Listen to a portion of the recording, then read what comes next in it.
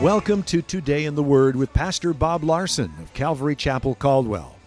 Pastor Bob will be with us in just a few minutes, but first we'd like to let you know that Calvary Chapel is located on the corner of 10th and Everett, across from the library in downtown Caldwell.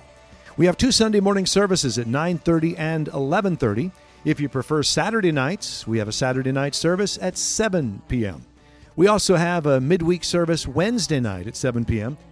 You can watch Today in the Word on Sunday mornings at 10 a.m. on ABC, Channel 6.1. Join us as we broadcast Calvary Chapel Caldwell's Sunday morning church services, where Pastor Bob teaches you how to apply the truths in your Bible to your everyday experiences so that you might enjoy a better life. So the title of the message is Discouraged. So if you have your Bibles open, 1 Samuel 27, let's pick it up in verse 1. And David said in his heart, "Now I shall perish someday by the hand of Saul. There is nothing better for me than I should speedily escape to the land of the Philistines, and Saul will despair of me to seek me any more in any part of Israel. So I shall escape out of his hand." Then David arose and went over with 600 men who were with him to Achish, the son of Maoch, king of Gath. Well, as we're studying the life of David, there are some great things to learn. But here in this section, David is extremely discouraged, even though he's a man after God's own heart. He's done nothing wrong. He loves God, yet David is very discouraged. Now, we want to look at that and say, well, what can we learn from David's life? And I think one of the things we learn from David's life is that discouragement is a normal part of life. Everybody gets discouraged, and I think that's important to know. And loving God and being a person who loves God does not exempt us from getting discouraged. And when you think about the people in the Bible that God did mighty things to, all of them got discouraged. So it's important to understand that's a normal part of life. We live in a fallen world, sinful state, right? This is not how God designed it, nor is that how heaven's going to be. But between the time that David was anointed to be king, back when he was like 16 years old, until he actually becomes king, is like 10 years. 10 years of adversity, 10 years of preparation of his character for the responsibilities that God is going to give him in the future when he becomes the king. Now in chapter 27, David has lost all hope of surviving whatever it is that God's teaching him. And Saul's been hunting him nonstop for 10 years. David's tired of running and tired of, whatever it is that God's teaching him. And I don't know if you've ever been like that, where you get to that place where you're just, I'm sick of it. I can't take it anymore. As we look at David, we see in verse 5, it says, David said to Achish, "If I have found favor in your eyes, let them give me a place in some town in the country that I may dwell there." Now, David is saying here, I just want to live in the country, raise my family, and I don't want to, be involved with anything else, right? I just want to be anonymous. I don't want to be King David. I don't want people singing songs about me. No more dreams about serving God. No more dreams about, remember Samuel anointed him to be king. No more dreams about being king one day. Because I imagine when Samuel anointed him and said, "You're going to be king one day," David probably thought, this is going to be exciting. Oh, yeah, serving God. Whoa. But now he's at the place like, I don't want any of that. I don't care about that. I don't want to help anybody. I don't want to make a difference in the world. And I don't care about anybody else. I just want to be alone. I want to get a house in Parma, out where nobody knows me, right? I'm not going to help the people of Keilah. I don't care about the Ziphites. I'm not going to slay any more giants. No more of that. I'm done. I'm out. I don't want it. I'm through, right? And that's basically what he's saying. Now, if you haven't felt like that yet in life, just wait.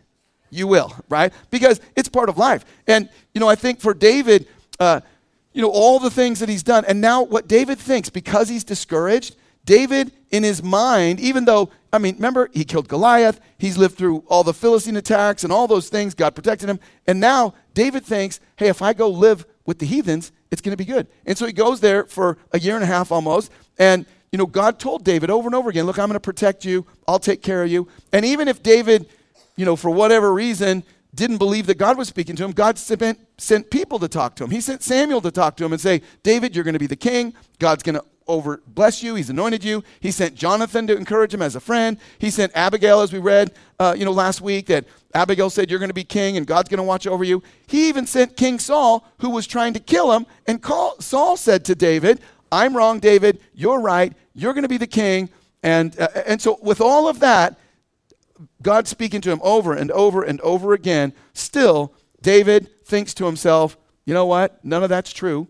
And, David just kind of got to the place where I don't want to hear it. David gets to this place where he's not praying, He's not seeking God. And how does he get there? Well, it's discouragement. I think it's important for us to understand that God wants us to know that discouragement affects us in a powerful way. And David makes some bad choices because he's discouraged. Here in chapter 27, David is very discouraged, and David's gotten himself into this frame of mind where everything is wrong. He just thinks everything's bad. Now, I mean, it is pretty bad, but David's just saying, I'm going to die by the hand of Saul. Is that true?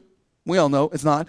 David hits this place where he just basically says, I don't care anymore, and, I don't care what God wants me to do. I don't care what God's called me to do. And now for all of us, it's easy to look ahead at chapters 28, 29, 30, and we look at 2 Samuel, and we know that it's all going to work out for David. But when David is in chapter 27, there is no chapter 28. He doesn't know what's coming. Just like you don't know the future, I don't know the future, but God knows the future. And discouragement is driving David away from God's plan. Instead of looking forward to being the king of Israel and blessing God's people, he now goes and lives with the Philistines. And just when you think for David, as he in his mind, he thinks it couldn't get any worse, it does get worse, right? When David needs God's counsel the most, he abandons God's counsel. And here is the worst thing that you can do when you're discouraged, is become your own counselor. Look at verse 1. This is what David does. David said in his heart, so this is what he felt, now I shall perish someday by the hand of Saul. He becomes his own counselor.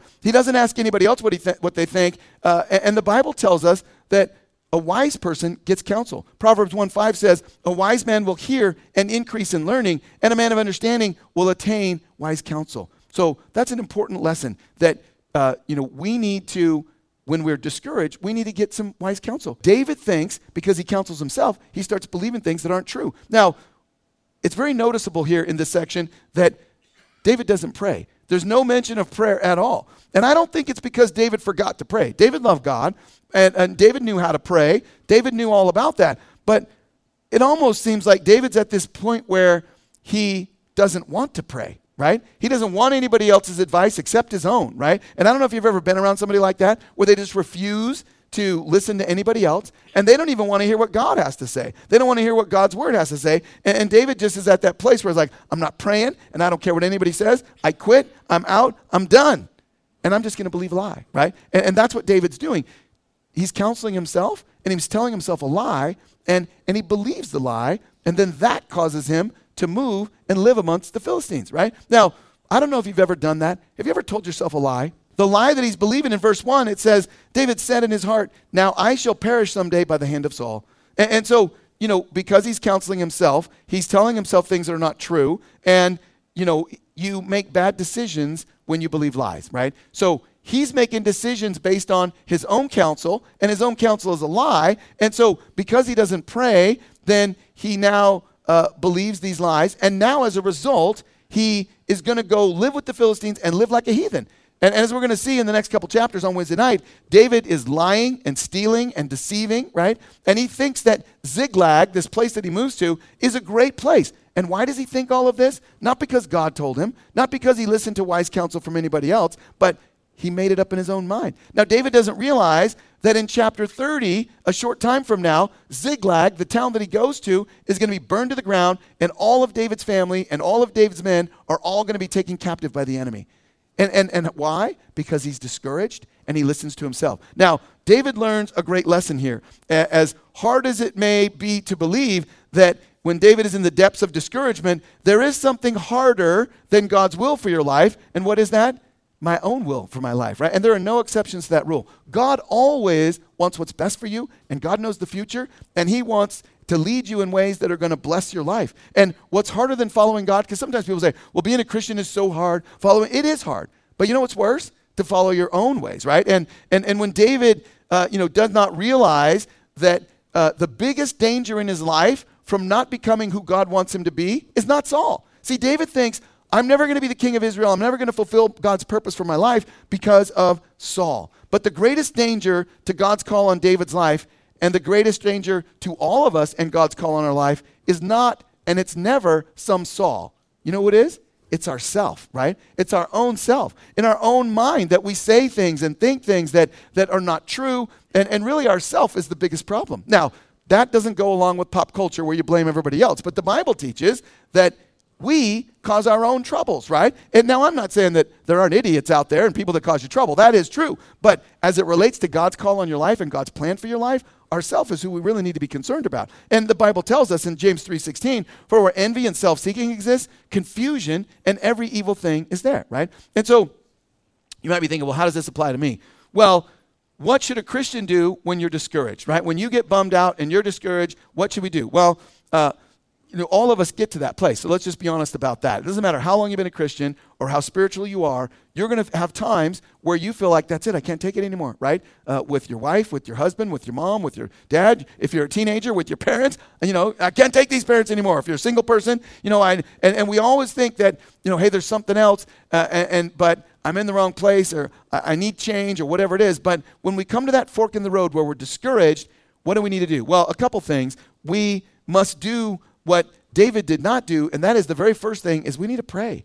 And we need to say, God, help me. I need encouragement. And we need to pray where you talk to God, you're praying, and you pray as long as necessary until God speaks to you and he gives you comfort in your heart, and where the Holy Spirit comes into you and gives you peace. Now, this is something that is so important for us to understand, because whenever you get discouraged, whenever you're bummed out, God wants to comfort you. He wants to encourage you. And for me, even as I'm reading about David's life, I'm thinking, what a blessing it is that we can pray and say, Lord, fill me with your Spirit. Lord, help me to see things with a right perspective. Help me to understand the truth, right? And that's when we want to say, take me out. I can't take it anymore, right? But God is allowing the dross to come to the top so we can see the truth about ourselves, so he can purify us and do that work that he wants to do in our lives. And God never wants us to quit.